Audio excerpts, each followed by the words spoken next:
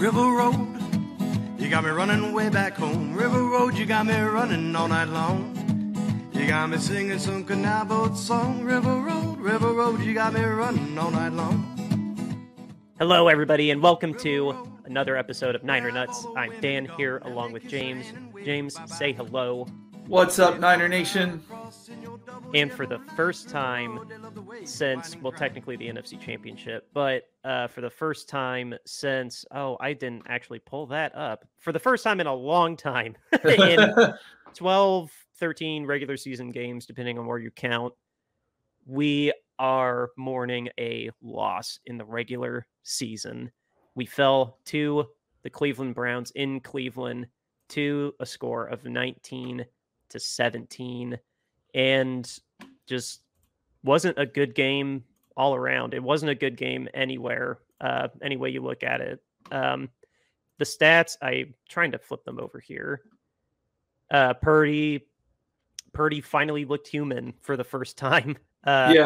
He completed less than half his passes, only 125 yards, a touchdown, and his first pick of the year. He only had a 55 quarterback rating. None of our running backs did very good. Our only receiver to have meaningful amount of yards was Brandon Ayuk, and most of that was from two catches, especially that very last one he caught. Well, then on the Cleveland side, PJ Walker had almost 200 passing yards. He did have 2 picks and no touchdowns, but so his rating's actually worse. He actually has a 45 rating somehow, but 2 picks will do that. But they ran over 160 yards on us on the ground. We gave up 100 yards to Amari Cooper. No one else in the passing game, surprisingly, had that good a game. But this wasn't a game of offenses. This was a game of defenses. We were the number 3 defense coming into this game. They were the number 1 defense. And I'll admit, because I didn't really pay attention to Cleveland football, it should have been a little bit more of a red flag for me that there was a good 40 yards average difference between them and number 2 for total yards of defense. But I thought, it's Cleveland. They played Tennessee. They played yada, yada. Like, they played the Steelers. Like, we should handle these guys fine. Walker's playing quarterback. Yeah, no, that didn't happen. That front 7 in Cleveland, kudos to them. They were fierce. They were disrupting everything that we were doing. The man coverage that they dared us to play against, those corners and safeties are very, very good in Newsome and Ward. I knew Ward was good coming in, but Newsome was amazing. Their safeties were great. And their defensive coordinator, James, remind me of that guy's name. He was the Denver. Oh, Jim Schwartz. Yeah, I didn't know this, but whenever Kyle Shanahan is calling it coordinator or head coach, apparently Jim Schwartz is 9-1 against him in the last 10 meetings. That doesn't surprise me because Jim Schwartz. Yeah, I didn't know that either. So Jim Schwartz was the defensive coordinator when we won the Super Bowl. And yeah, you guys had a backup quarterback that year when we played you guys, but still his defense destroyed your offense that year when we played you guys. It was a bad year for you guys. I think you didn't have a quarterback answer whatsoever. And which year was this? 2017 when we played you. We played you in the year we won the Super Bowl and we crushed you. You would have been probably playing Hoyer or Beathard, maybe. It was Beathard. It was beat hard. Oh, yeah. Okay. Yeah. that makes sense. Beathard didn't really pan out for us. So anyway, but yeah, I didn't know that stat about Jim Schwartz versus Kyle Shanahan, but I literally found that out this morning. It was on Good Morning Football. I watched their blurb about our game, and yeah, I didn't know Jim Schwartz was the one coach that knows Kyle Shanahan better than anybody. Like, the only really notable other losses I can even think of is Andy Reid, obviously, and then Bill Belichick. But Belichick's just a genius. Like, when he actually has the right players, we should say now. but yeah, no, Jim Schwartz, dude, game ball to him. He figured us out. He made Purdy look human. Completely erased our passing game. Our running game was very hit and miss. But it was it wasn't entirely out of grasp. That's the thing that I'm like, I would have been sad if it was a colossal beatdown, but I really hope in the way that the Cowboys were saying it was humbling, the way that we pummeled them. The fact that both Cleveland and San Francisco, we both were just dogfighting with our defenses back and forth, and both of us could have put the other one away very easily multiple times. I forgot the quarterback's name already. Not Purdy. The Cleveland one. PJ Walker. Walker should have been picked off like 4 more times. Purdy really could have had more than one pick too. But I'm thinking also of the missed kicks. We both missed kicks. Moody's not perfect anymore. I'm also really bummed out about that. He missed the game winner too, which breaks my heart for him. His first attempt at a real legit game winner, and he missed it. God, I feel so bad for him. But yeah, but that's part of the opportunities I'm talking about. Cleveland didn't capitalize on the interception off of Purdy. We almost picked off Walker in the end zone. It hit Odom in the hands and he dropped it. And then again, the missed kicks, and then I don't know if we want to spend too much time on it, but Jesus Christ, dude, 25 penalties for over 200 yards between the two of us. Like, I can't even complain about it because, like, when you I had to watch the game late, full disclosure, but while I was watching the game and I saw that the flags were going both sides, like, they were being just as ticky-tacky on the Browns as much as us, so I can't really complain that much. I can complain that it was just a bad crew in general, but yeah, it definitely was, and especially on that last Cleveland drive where they took the lead. I mean, those 2 penalties they called on them were BS. But I mean, even with that, getting a lead off, I understand it looked more vicious than it was, and they weren't going to go under the booth for the Gibson hit, but that was so ticky-tacky, the Mooney hold. That to me looked like his hand was just on his back, open palm, not grabbing him. But I mean, it's the bigger point I'm trying to say is that both of us had multiple opportunities. It was like we were both trying to give each other the win. And yeah, if Moody didn't miss either kick, but then that would have been a 4th down stand that we would have had to done, and maybe Cleveland would have scored a touchdown. And I went through this whole rabbit hole yesterday about like so many, well, what if this happened? What if that happened? The reality is that it was very, very sloppy. We did not execute very well. And really, even if Moody got the kick, yes, of course, I'd be celebrating. We're 6-0, and I'm not going to lie and pretend I wouldn't be like, oh, well, hey, a win's a win. Like, of course I would. But no, I hope this is an eye-opening game. Like, it reminded me, and I guess I personally needed that reminder that, oh yeah, it's football. Any given Sunday does apply to you guys, even though, we lost that NFC Championship game from bizarre injury, and we hadn't lost a regular season game in damn near a year. Yeah, we can lose just like anybody else, and it was kind of nice because I feel like I was taking that for granted how good we had been in the regular season up to this point. So my rant's over. But I mean, I think we learned a couple of lessons too this year too in betting. Like, both the 49ers and Miami crushed at home against an opponent and then went on the road the following week and pretty much, didn't do so well because they were high off their win, and maybe we take that in consideration next time we bet because, like, these home wins that are so pummeling like both of those were, if they're going on the road the next week, they're high off that win, and it's hard to, keep that momentum going when you have a team that's like, okay, they are really good now. We really need to step up. And, when you're 5-0, when you're undefeated, everybody wants to take your O away from you. And that's what happened this week. This was happened to you guys. This is what happened to the Eagles. And it's just,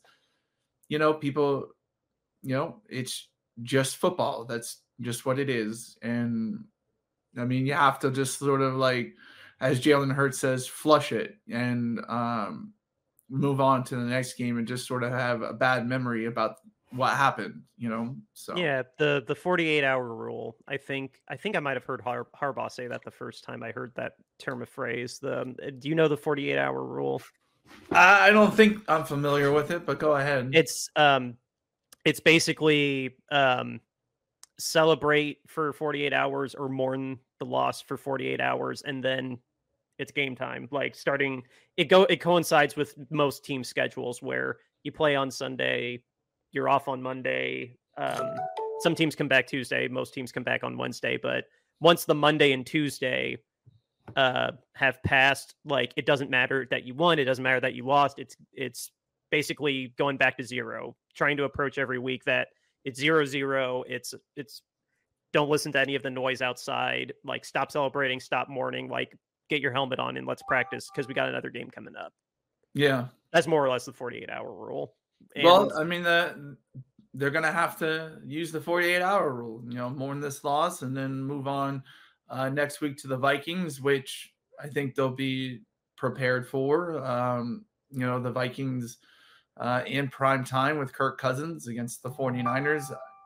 I think that's the 49ers are going to regroup, and that's going to be pretty much an easy win. They're going to come back in and say, hey, that was just a one fluke game. Let's go out there and crush the Vikings and Kirk Cousins in prime time.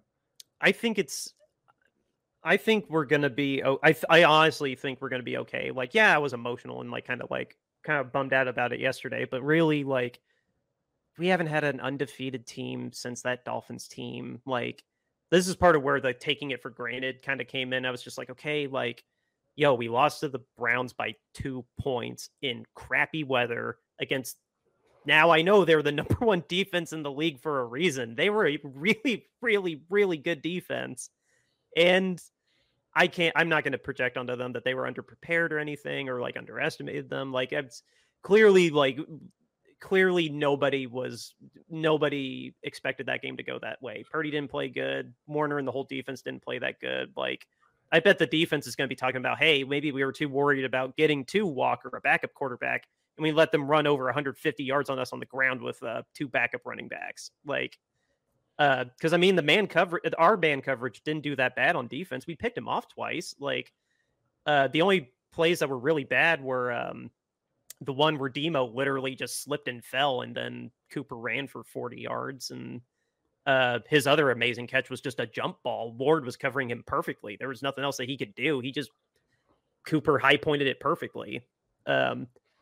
And then, I mean, Moody's going to be beating himself up enough. Like I know. Well, Moody after the game said the loss was on him. That's what his quotes were. Like he's like, I had a chance to win the game for the team, and he didn't shank it that bad though. Like yes, a miss is a miss and a makes a make, but like I like to think that like I like to take into consideration like how bad it was. Like it really wasn't that bad. Like it wasn't a Vanderjack miss. No, it was.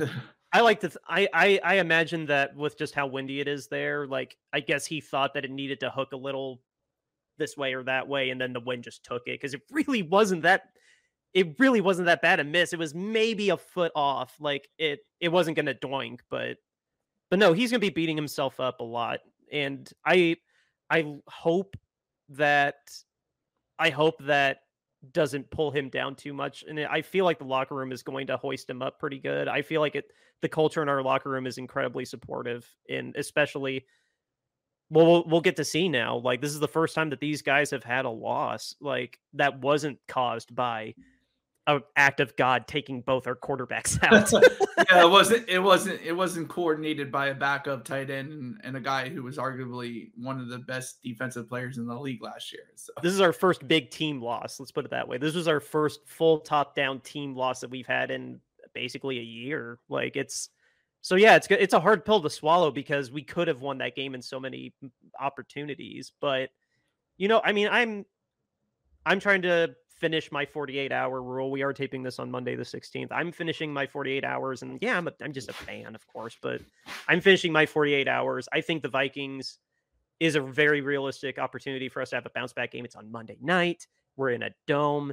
Kirk Cousins' O-line is not that good. Justin Jefferson's going to be out of the game. I think it'll be a nice bounce back for us, depending on how these injuries go. Because I think we need to talk about that before. I think we need to talk about that now before we have to move to the next one. The injuries that we had in the game are notable names, but fortunately, at least as of right now, I haven't seen otherwise, are not that bad. Christian McCaffrey has an oblique, which is like your side, like in your ribs. We don't know the results of that MRI yet. We might get that result while we're taping, though. But as of right now, it's just he's questionable at minimum. Deebo Samuel hurt his shoulder.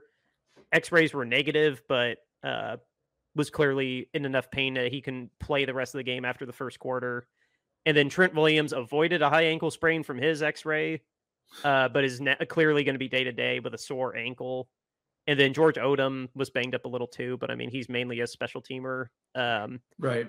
Oren Burks was who I should have said. Oren Burks dropped would have been end zone interception. But yeah, George Odom, he's he's an amazing special teams player, but he got banged up a little too, but I didn't see that it was anything serious with him.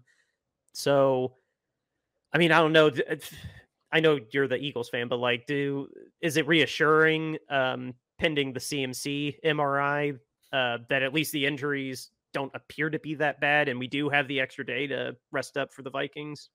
I mean, yeah, if they don't appear to be that bad, but really, how much is it? Like, it is bad, but we're going to play through it because, guys have done that in the past. Like, they've just sort of said, oh, it's fine. And then the next thing you know, they played the whole season with a torn rotator cuff or broken ribs or something like that. And you just, honestly, like, I wouldn't put it past Shanahan just to sort of, and the organization just to sort of say, yeah, it's day to day, and just, they'll be fine. They'll come back, whatever. And just, Deebo will only not play unless the only reason Deebo won't play is if his arm or leg or whatever extremity is literally broken in half. That man is just filled with, it's not muscle. He's got some sort of padding inside his body that somehow he can get the crap beat out of him and not even miss a week. So I don't know. I am half joking, but Deebo, out of all those injuries, if one of them was going to miss the game, I wouldn't put my money on Deebo. Deebo literally has to like die on the field. No, like not putting that out there, but yeah, no offense, Hamlin, but but no, I don't know. Hopefully the Christian MRI says it's just a strain in his oblique. Cause I mean, that one, I don't know, of all the injuries, of all those, the one I want the least to happen. I would rather have Trent Williams out of the game than Christian McCaffrey or I would rather have both Deebo and Trent, getting tongue-tied, over CMC. I really don't want. We are going to be in a really bad spot if CMC actually has to miss time. Well, I mean, you're going to lose somebody really explosive on offense, and he's been primarily who the offense has been run through the first 6 games of the season, and him being out with an oblique injury, yeah, that's not good. So you hope it's just something that he can play through. That's something that if it doesn't get worse as the season goes on, if he takes those hits, whatever. So but we'll see. We'll see if he comes back and if he can play, and if he can play, is he going to be 100% like he was before he got injured?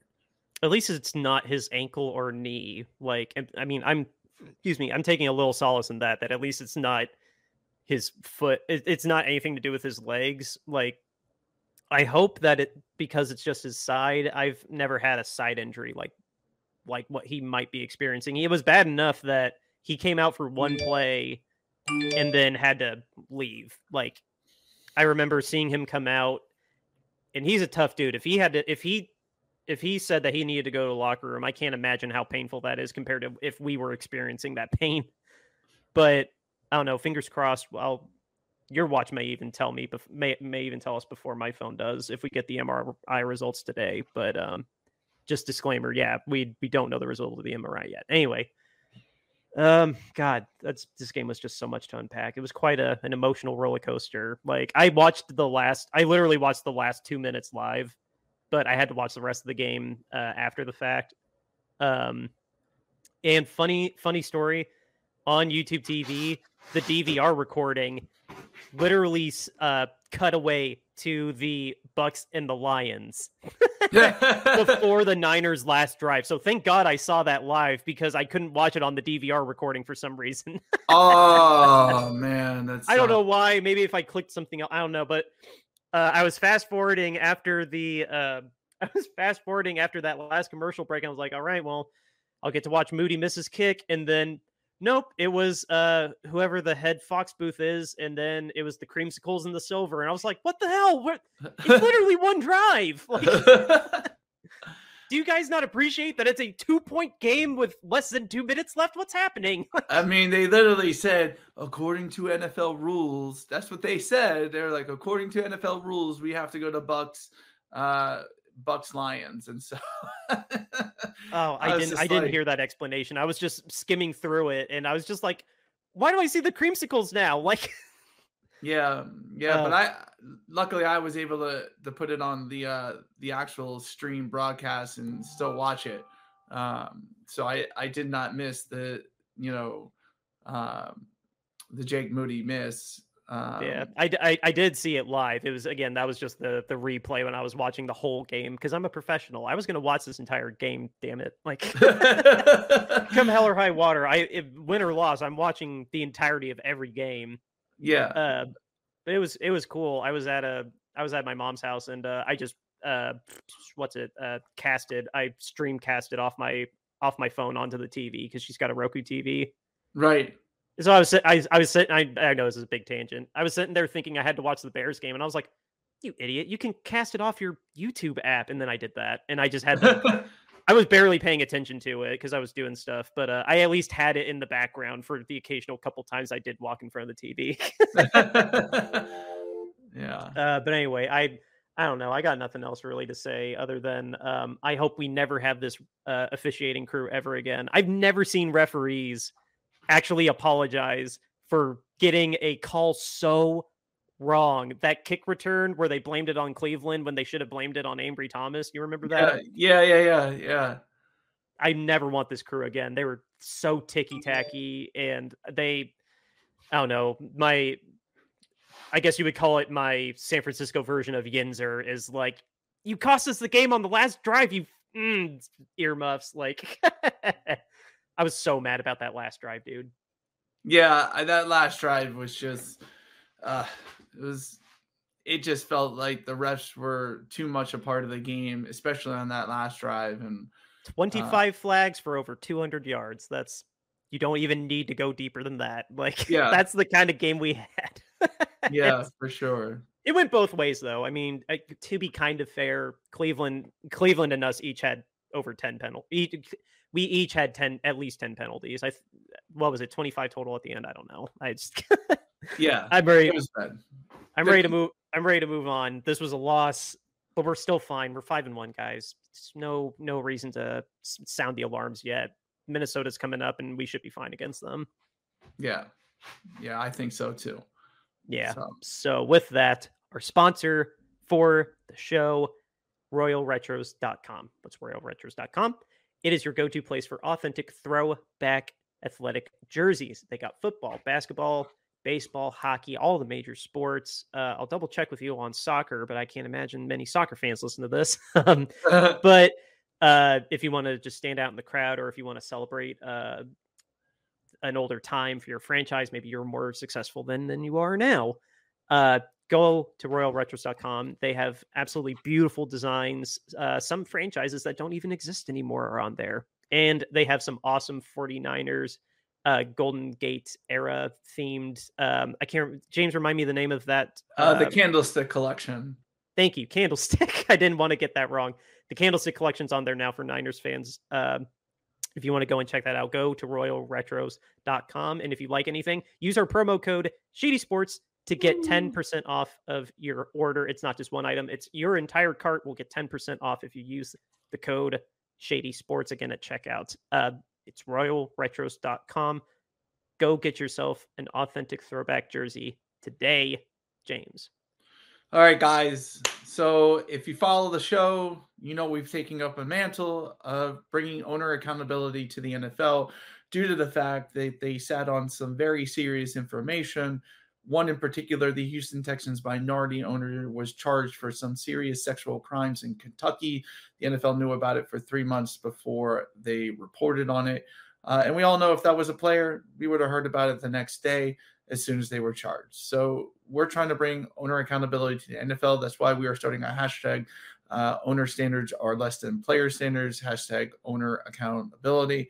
And to show you we put our money where our mouth is, guys, we are selling shirts for charities that will be going to a Kentucky Crisis Center. You can get that at bonfire.com by Googling Niner Nuts Apparel. But right here, owner standards, less than player standards, hashtag owner accountability. This is the statement we're trying to make. All t-shirts start at $22.99, but you can get this in different styles at different prices and different colors as well. Our next t-shirt is the standoff t-shirt.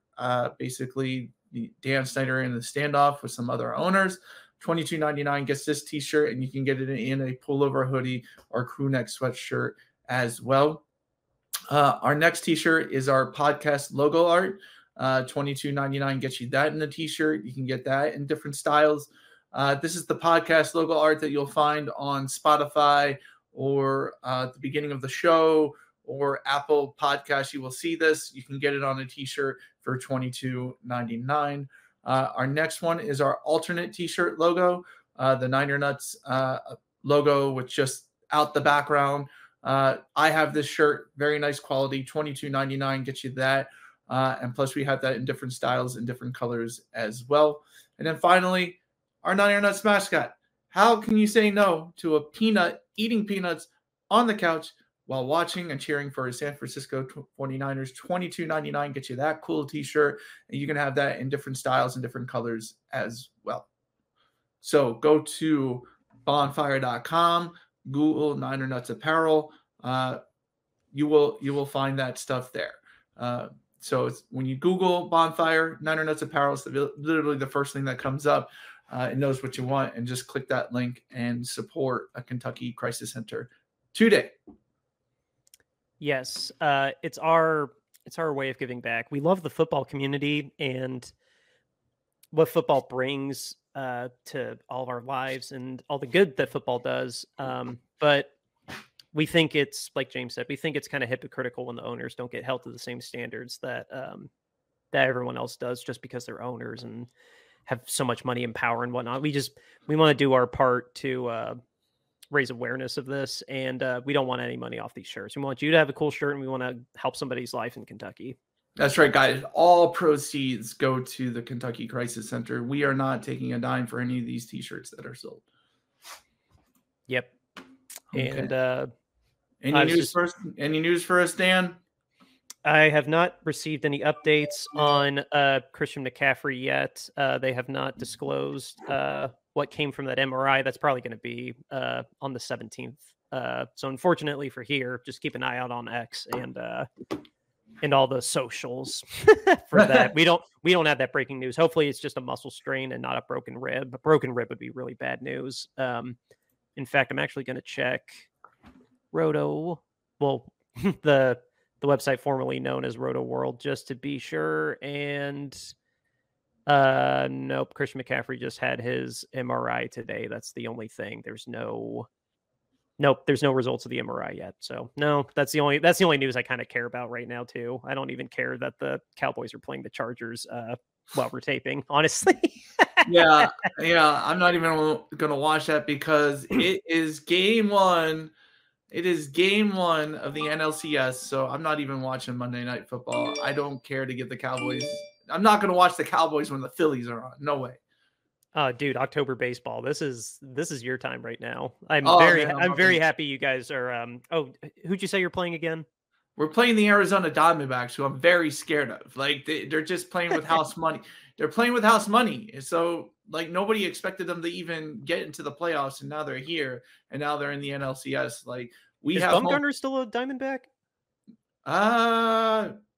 He may be, but I don't think he's on the roster. I don't think he's on he may have gotten hurt or something. I don't think he's on the roster anymore or even on the playoff roster because nobody's talked about him.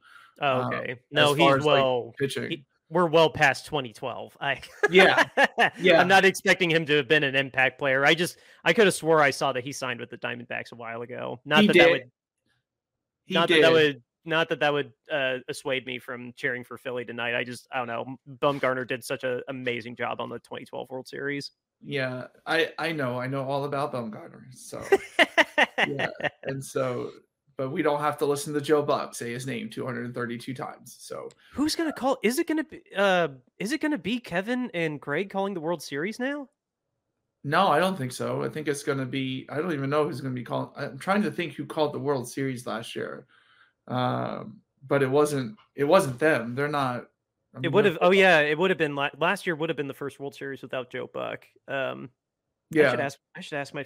I actually don't know if my Patriots fan. He's a Phillies fan too. I just don't know if he wants me to say his name on mic. I don't know if he I don't know if he would know who the announcers are. But anyway. Yeah. Anyway, outro music, River Road, Justin Muth. We'll see y'all Monday night. Beat the Vikings. River Road, you got me running way back home. River Road, you got me running all night long. You got me singing some canal boat song. River Road, you got me running all night long. River Road, where have all the women gone? Have they kissed her hand and waved you bye-bye? Have they thought about crossing your double yellow lines? River Road, they love the way you whine and cry.